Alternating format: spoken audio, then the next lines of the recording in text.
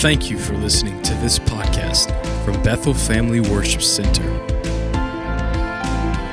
As you have your Bible in the 35th chapter of the book of Genesis, for the last couple weeks we have been in this series of altars. If you have been watching and joining us online, even on Wednesday nights, we have just concluded a series on milk, not meat, or milk or meat.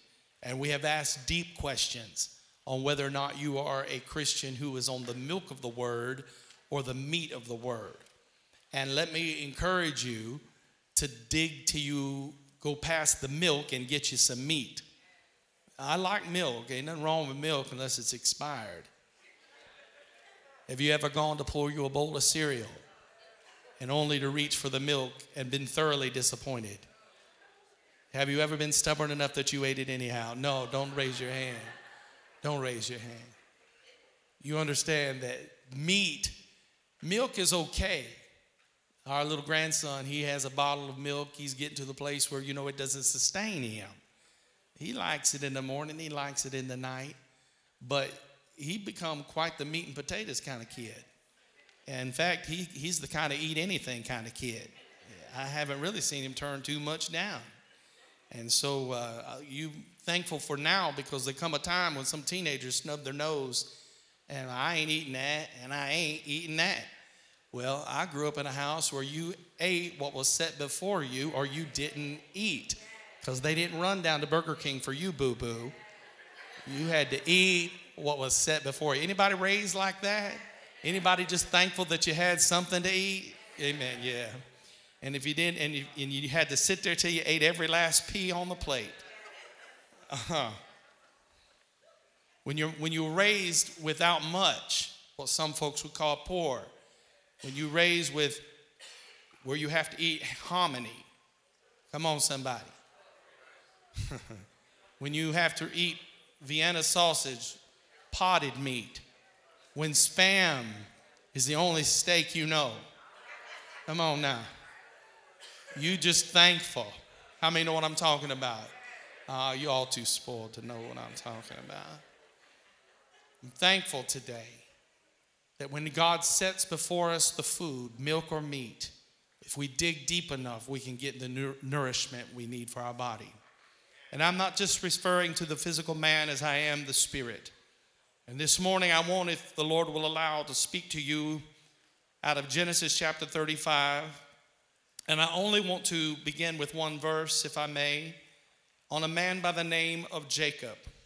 Jacob is the son of Isaac, who is the son of Abraham. We have Abraham, Isaac, and Jacob, who are often referred to. Every time God would introduce a covenant, every time he would refer himself to someone to make himself known again, he would say, I am the God of Abraham, Isaac, and Jacob. He speaks in generational terms because God is a generational builder. Everything God does is not only relationally and revelationally, but it's generationally. He speaks in generational terms. And that's how you have to look through the lens of your life, that God is using you in a generational way. It's not just about you anymore. When you were selfish and you did everything for you, and then you had kids and realized you can no longer do for you. Now everything you do is for little people who get up under your feet, and you have responsibilities, so you can't quit your job on Friday to go to Kings Island. Amen? You have responsibility. So you take care of the people coming behind you. God speaks in generational terms. And the Bible teaches us in Genesis chapter 35 that there was an occasion where Jacob had an opportunity to meet with God again. And God speaks to him in verse 1 of this particular chapter 33, 34, and then 35 is where we're at. But if you have time this week to go back and reference, not while I'm preaching, but this week somewhere in your devotion, you will find the story that leads up to this. And the Bible said in verse 1, and God said to Jacob, arise and go unto Bethel. Well, I already like this verse. God spoke to somebody this morning and said, arise and tell somebody, go to Bethel. And then the Bible said, dwell there. Well, that's not my topic today, but it does feel good to say it. Arise and go to Bethel and dwell there. God gave him a location. God gave him coordinates. God GPS'd him. God told him exactly where to go. And a lot of us, we're asking God questions like, God, what's my next step? Well, before you ask God what your next step is, make sure you've done the last thing he has told you to do and done it well. And the Bible said that he gave him specific coordinates and told him to go to a place called Bethel. It was significant because God would meet with him in this spiritual place. And he told him to dwell there. And then he gives him another instruction. And he said, make there an altar unto God. So God tells him where to go and what to do.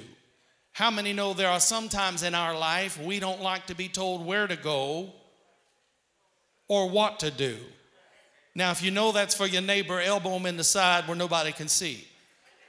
But there are times that God will tell you where to go and what to do. And then it is contingent upon your obedience, that you will hear God and say, yea, Lord, I hear. The Bible said he told him, make an altar unto God that appeared unto thee when thou fleddest from the face of Esau, thy brother. God was reminding him of another occasion where he had another spiritual moment of which he was on the run from his brother Esau. And he built an altar then and had an experience then. But God said, I want you to go to Bethel and dwell there. And when you get there, I want you to build an altar. Hold on now. I want you to build an altar, and I want you to remember back when you fled from the face of your brother Esau, who was angry at you, and you knew your life could be taken from you. There, I want you to build an altar and remember the very time, the very experience you had with me when you were on the run. So if the Lord will help me today, I want to break this down for our spirit. I really feel this is a word for the Lord, from the Lord for the church today, and I want to release it as I feel God is talking to us about altars. Say altars. One of the things that I striving for in my own life and wanting to lead the congregation into is that every one of us have to have a personal relationship with God for ourselves. I cannot rely on my mommy's relationship. I cannot rely on my daddy's relationship. I must have a personal relationship with God for myself. I'm thankful that I was saved from sin. I'm thankful that my mom and dad were saved out of sin. And the reason I say it like that is that when my mom and daddy gave their heart to Jesus in the 60s, they were living in sin. They were doing hellish things. They were living a compromised life. Let me preach in here. And so when God saved them, he saved them out of sin. He pulled them out of the muck. He pulled them out of dysfunction. He pulled them out of addiction. And instantly my dad gave up some stuff because God released him from the bondage of sin. My God, he released him, so he was saved out of sin. Well, then when my mom and dad started having children and my sister come along and then I come along, then we were saved from sin. In other words, they kept us in a household that sin was not allowed to be in. It's not that we weren't sinners, because we still had to receive Christ for ourselves and be redeemed from our sin and acknowledge our sin and ask Jesus to change us and to forgive us of our sin. But there is a difference in how you're raised. Come on, somebody. When you are raised in a home where they keep you from sin. Now, that's my testimony, and I realize that's not everybody's testimony here today. But could we give God praise whether you were saved out of sin or saved from sin? Will somebody give the Lord praise today? And so all of us have to have a personal relationship with Jesus Christ, because his relationship with you is just as real as his relationship with me. It doesn't matter what your role is. It don't matter what your function is. Don't matter what your ethnicity is. It don't matter what your gender is. If you are breathing today, you have to have a personal relationship with God for yourself. And not only is it a relationship, God wants to have a dynamic relationship with you. He wants you to have an overflowing, it's bubbling out of my soul kind of relationship where it's joy in the morning and it's joy in the evening and it's joy in the noonday. It is all the time a walk with him in relationship where there is a communion that takes place, that he's mine and I'm his and I'm kept in the hollow of his hand. And when you begin to have an intimate relationship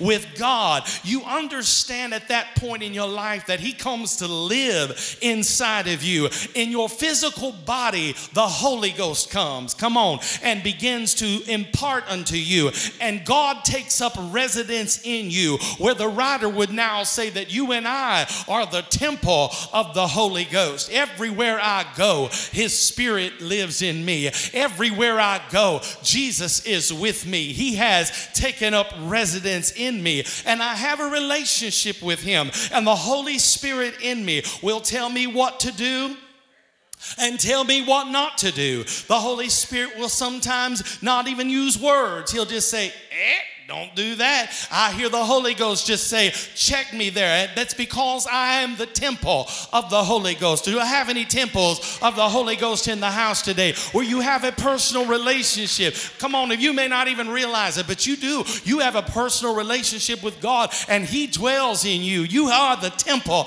of the Holy Ghost. You are the dwelling place of God. But my question this morning, if I may intrude upon your conscience, is to ask you this: do you take his place in your life serious?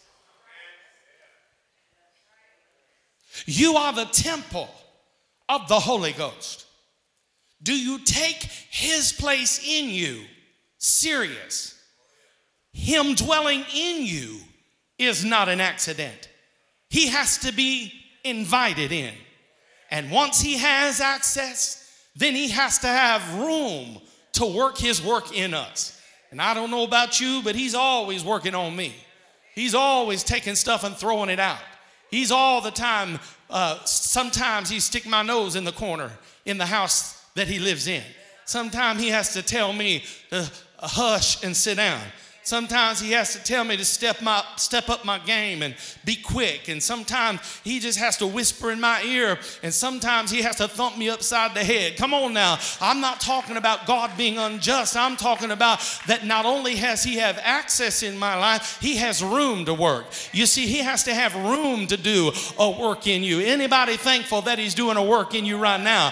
That he's cleaning the house, that he's helping make provisions for you, that he's doing a work that only he can do it. That's why Jesus would teach us in the scriptures. They would talk about, behold, old things have passed away and all things have become new. It's a new house. I live in a new house, and I've provided him a place where he can dwell, and I want to be serious about the place that he lives in. And this is why it's important for you to understand that God wants to take up residence in your life, and he wants to meet with you and commune with you in a personal altar in your life. Let me preach in here for just a few moments if I can describe this to you, because many people in the Bible, especially in the Old Testament, built an altar unto the Lord. I shared with you last week that Noah came down off of the ark with his family, and although it was dismal, and although they'd been on that ark for 364 days and had to wait for the waters to recede. I mean, it rained for 40 days and night, but they had to wait for the rains to rescind and the waters to go down.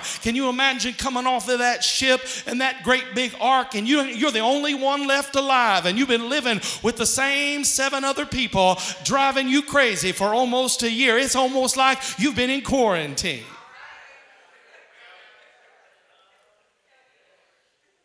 There'd be many of us who need some therapy and some counseling after we'd come off of a boat like that, even though God is a God of deliverance, if we came down and found out that we were the only one left. But the very first thing that Noah did was he built him an altar and began to have a place with God. Before he ever ate the meat, he also first built an altar unto the Lord. Abraham built an altar. Moses built an altar. Joshua built an altar. Isaac built an altar. Jacob built an altar. Gideon built an altar. Samuel built an altar. Saul built an altar. David built an altar. Solomon built an altar. My Lord, Elijah built him an altar. I want you to know there are many people that had a wonderful relationship and an altar experience with God. But that brings us to our text today about Jacob, who is facing a dilemma in his life. Is there anybody here this morning that came in today and you've got some dilemmas to work through? You got some situations. Come on now. Don't act too holy. You got some stuff you're working through. You got some stuff that's been bombarding you. You got some issues in your family. You got some stuff that you have got to deal with. And you're like, God, if you don't undertake, if you don't make a way, I don't know what I'm going to do. Am I preaching to anybody today? You got to thank God for an altar. You better thank God for an altar where you can have a relationship with just Him. It don't matter, and it's not contingent upon other people. It is contingent upon my relationship with Him. Let me just go ahead and preach in here. I'd rather have Jesus than anything else. Can't nobody put me in connection with Him like He can. I'm thankful today I don't have to go to any brother or sister for them to go before me. Jesus said, I am that I am. He is the great intercessor. He is the one who sat down at the right hand of the Father, and He maketh intercession for His people. Let me preach in here this morning and tell you, you can have Him all by yourself. Nobody can get you to Him except Him. I'm not waiting on anybody else to take me by the hand and say, come meet Him. I want you to know you can have a relationship with Jesus all for yourself. Look at somebody and say, I found my altar. My altar is not contingent upon you shouting hallelujah. My altar is not contingent on whether you agree or disagree with me. If I want to find God, I find myself in an altar and I say, do you remember me? You dwell in me. I am the temple of the Holy Ghost. I want to have a relationship and an altar experience with you. And everyone that I've mentioned in the Bible, whether they were a success or they had failures in their life, all of them had an altar. He's in a dilemma. In Genesis 35 verse 1, God said to Jacob, arise, go up to Bethel and dwell there and make there an altar unto God that appeared unto thee when thou fleddest from the face of Esau thy brother. He had met God before. He met God while he was running from his brother Esau, while he was on the run. You either running from something or you running to something. He was running from his brother Esau and had a moment with God, and God reminded him of this moment. You have to remember, Esau was his brother. Esau is the one that he stole his birthright for a bowl of soup. Esau was so hungry when he came in out from the field that day that he asked his brother to give him some soup. And Jacob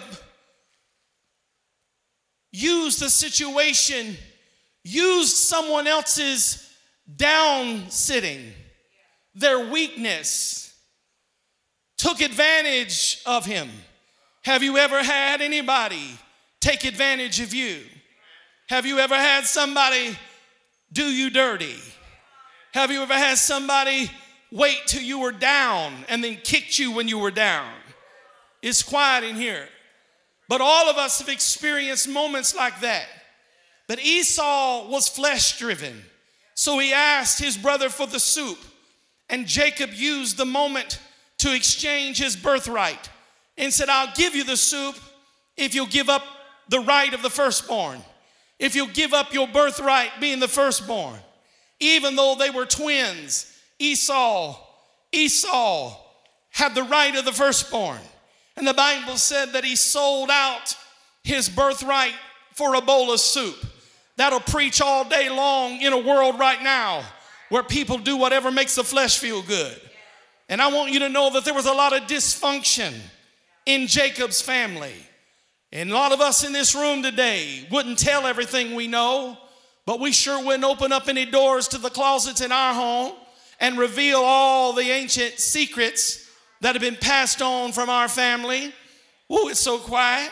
Because we want anybody to look and see any of the deep, dirty, dark secrets that our family has hidden away, because we wouldn't want nobody to know that we have also a boatload of dysfunction. Boy, I feel real spiritual preaching on this. There was a lot of dysfunction in the home of Jacob. Now you have to remember that in Genesis chapter 27, there was another experience and another time when, after that he had deceived his brother for the birthright, that then Jacob got his eyes not only on the birthright, but then he wanted the blessing too. And the Bible says that his mother, Rebekah, began to help him to concoct a conniving plan in order to deceive her husband Isaac and let Jacob get the blessing. Now you have to understand, obviously there was some favoritism amongst the children going on, where Rebekah is favoring her son Jacob over her son Esau. Anytime you favor children in your home, you are causing a dilemma. You are causing a hurt. You are causing a situation where the child will not forget it, and it may mark them for many, many years. It's so quiet in here, but and I know some of you think you're the favorite, and some of you think that you've been overlooked, and mom and daddy been better to the other children. Boy, it's so quiet I can't even look at anybody. I want you to know Rebekah was part of that. She was part of the dysfunction. It let me know that dysfunction don't fall far from the tree, that if mommy's got it, that the children probably got it too. Oh yeah, it's quiet. Jacob's mother, Rebekah, although she was a good woman, the Bible says she was a conniver. You say, Pastor, that's just really not polite. Well, you know, she helped Jacob to devise a plan to deceive his own father, Isaac, to trick him into giving him the blessing that belonged to Esau and give it to him instead. In fact, when you read about it in Genesis chapter 27, Jacob said to his mother, my father will feel me, and he will know that I will appear to him as a deceiver. Because my brother Esau is a hairy man and I am a smooth man. And because Isaac had lost his eyesight, oh, don't lose your vision. And Isaac had lost his eyesight, he was reliant on feel of touch. He had to be able to feel what was familiar in order to release the blessing. And so Jacob said to his mom, I can't do this. I cannot deceive my daddy. He'll know I've deceived him. He will feel me and realize that I am not my brother Esau. And he said, I can't do it because I'll become a deceiver and I'll bring a curse upon me and not a blessing. This was out of the mouth of Jacob. And you know what his mother Rebekah said? She said, upon me thy curse be. She was willing to be so down and dirty and deceptive and a manipulator and a dysfunctional mother. My God is quiet in here, that she was willing to get her children all tricked up. Do you know that was the last time that Jacob ever saw his mother? She divided the family and he never saw her again. I want you to know that's what happens when sin gets in. It'll send you on the run. It'll make you run in a different direction. And the reason that I speak about Jacob this morning with you is because in our altar series we're in, it's because Jacob is a crook. He lived up to his name. His name means deceiver. His name means surplanter. His name means con artist. He's a manipulator. He's mischievous. He's sneaky. He's a lot like his mama Rebecca, sneaky, who is a lot like her uncle Laban, sneaky. The whole family ain't nothing but a bunch of sneaks. Come on, the whole family is sneaking, don't point. But have you ever seen entire families who were just downright sneaky?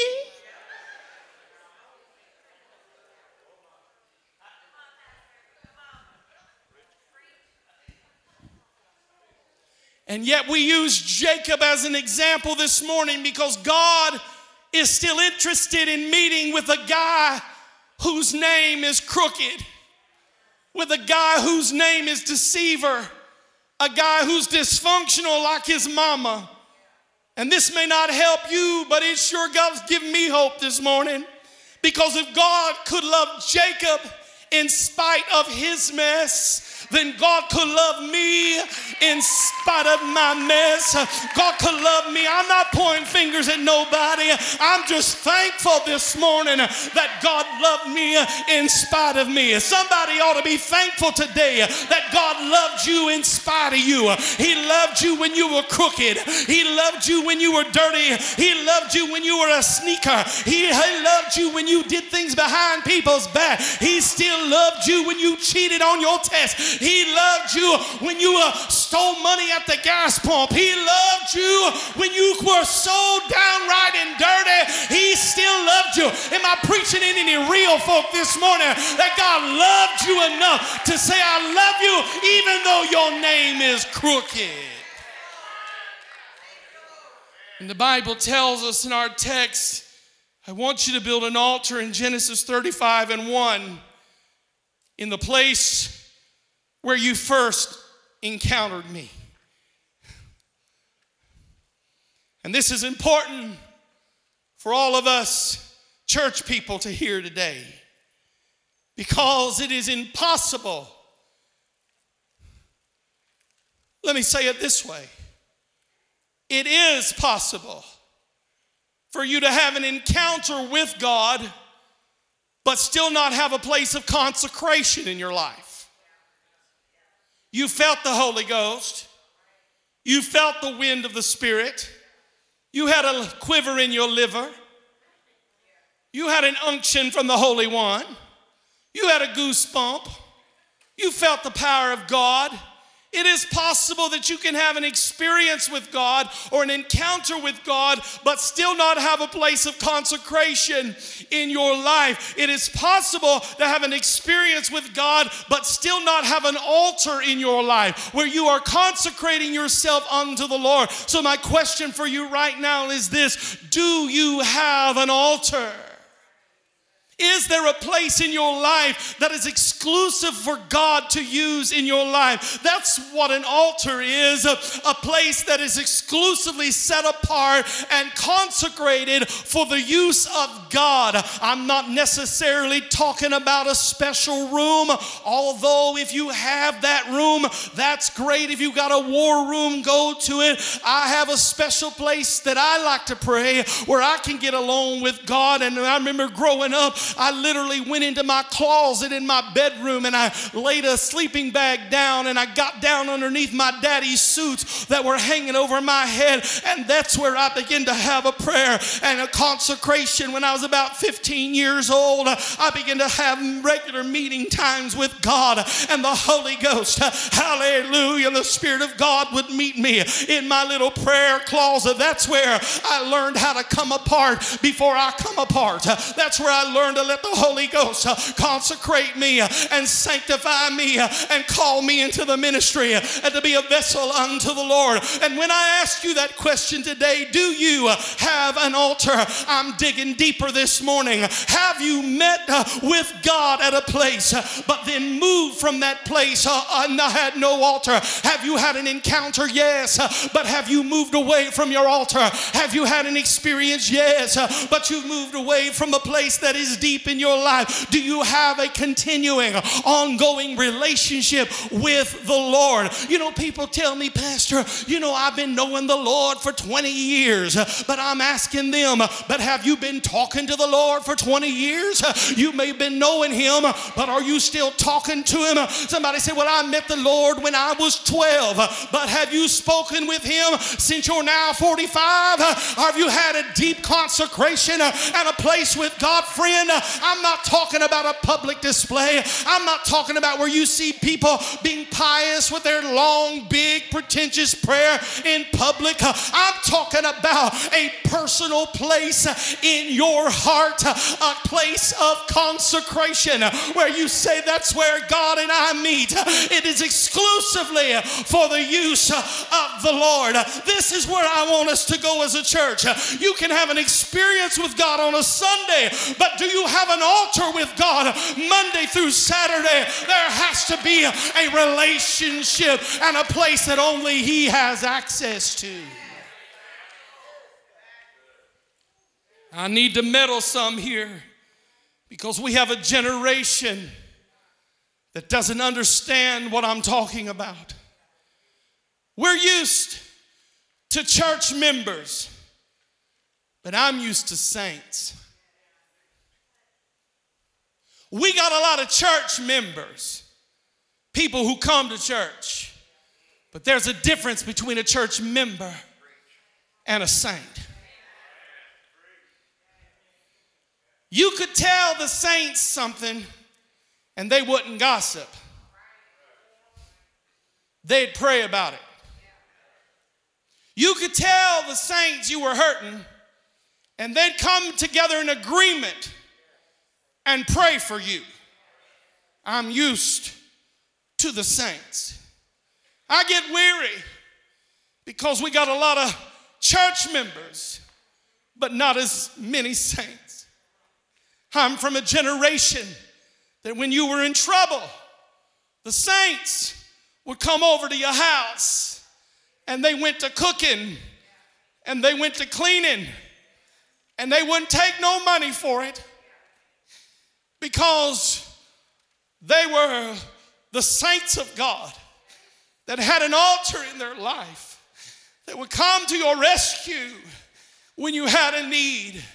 And now we got people who expect to be paid for everything. They want to be paid for volunteering at their own church. Oh, I miss the saints today.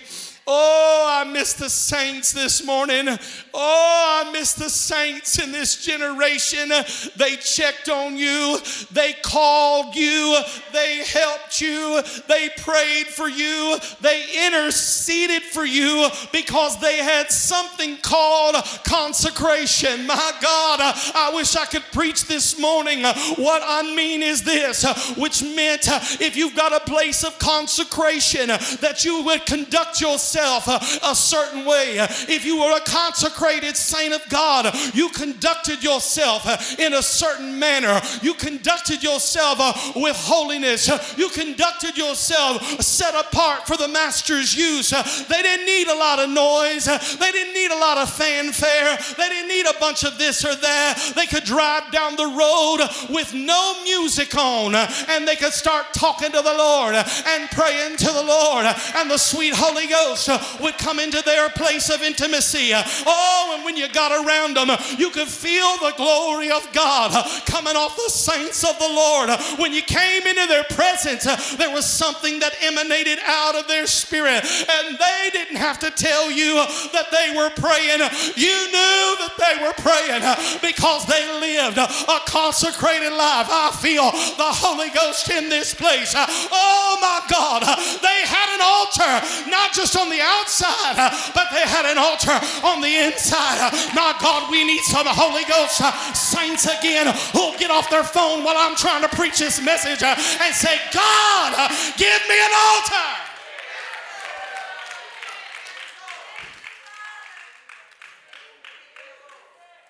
I wish I had time to describe this, because this generation doesn't see too much of this anymore. My brothers and sisters, hear me. there ought to be an inner sanctuary down inside of you. A place in you that you don't give to anybody. Not to your girlfriend, not to your boyfriend, not to your husband, not to your wife, not your mother, not even to your children. And that's wrong. What's wrong with people today? That's why we're depressed today. That's why we stressed out today, suicidal today, and ready to quit, because we've given our altar to Henry. We've given our altar to Susie. We've given our altar to Billy. We've given our altar to Sally. My God, who am I preaching to? You've got to come to a place where you snatch your altar back and say, there's a place that you can't have. It's my personal sanctuary. It's my place of consecration. You may not want to be consecrated, but bless God, you're not going to take my consecration. Oh my God, you're not going to take my holiness. You're not going to take my place where I meet with God and commune. I don't want your mess and your trouble and your confusion coming up into my place. There's a place I'm snatching back. It's my altar. It's my altar. I have a consecrated place unto the Lord. I'm not just a church member. I'm a saint of God. I'm consecrated unto the Lord. Look at somebody and say, I'm snatching back my altar. You can't have my altar. I'm taking it back. It's mine. You don't fall in love with anyone so much that you let them have your altar. You can't give up your altar. You better take Freddie off of your altar. You better take Shaquita off of your altar. And you better hold on to your altar for yourself. Put Jesus back in the altar of your heart. Tell Shaniqua, get off my altar.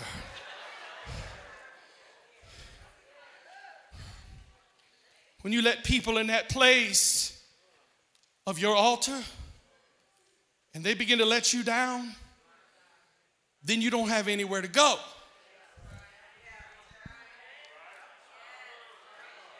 When you let people on your altar and they let you down, then you don't have nowhere to go, because they become so significant that they have become an idol in your life.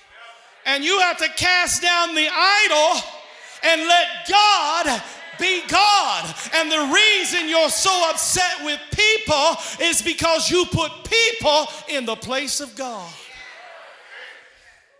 And then when they let you down, you're frustrated because they didn't come through for you, because you gave them your altar.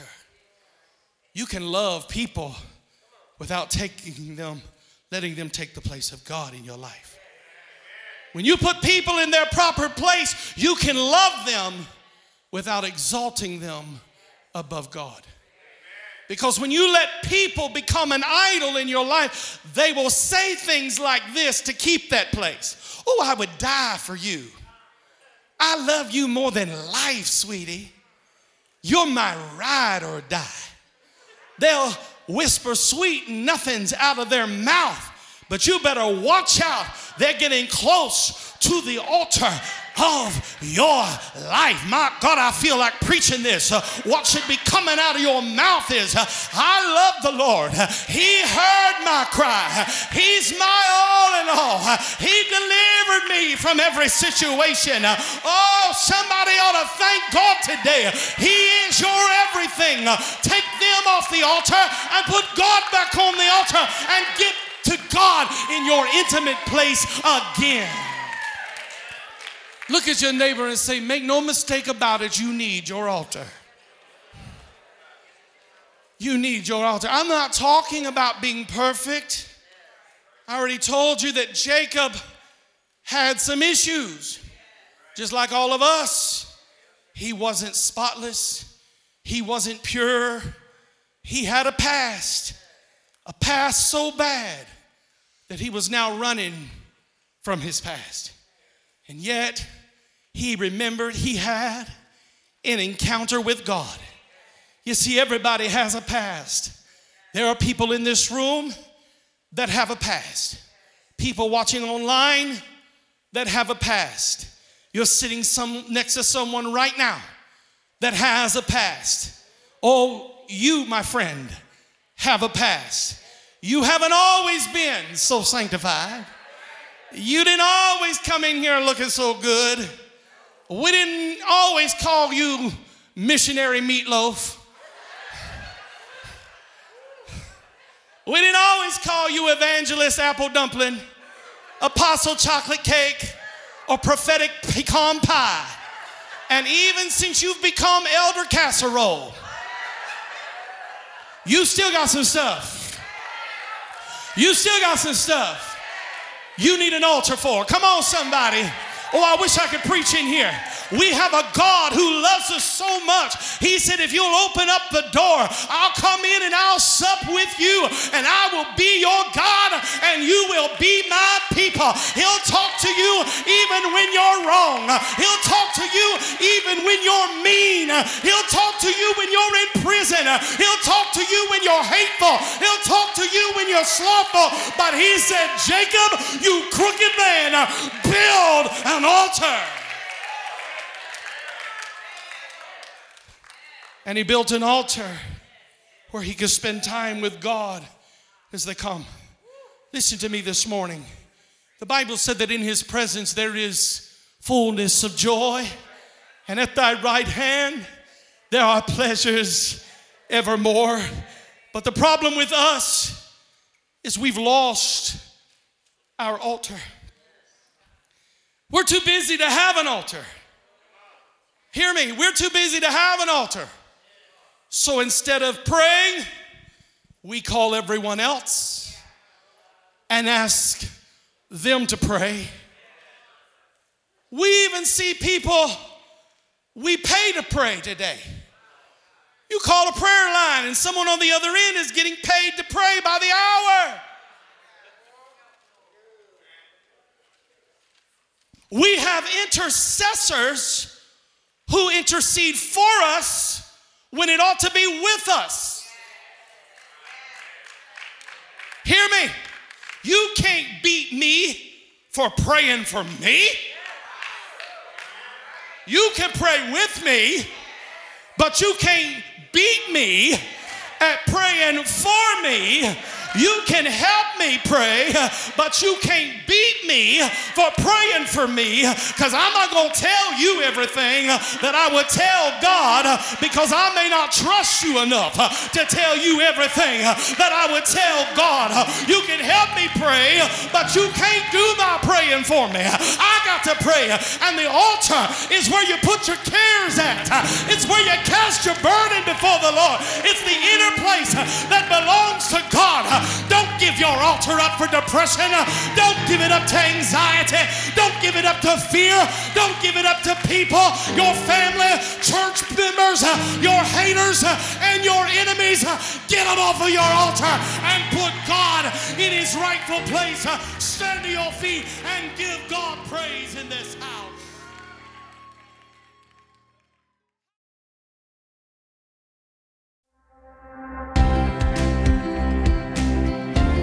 Thank you for listening to this podcast from Bethel Family Worship Center.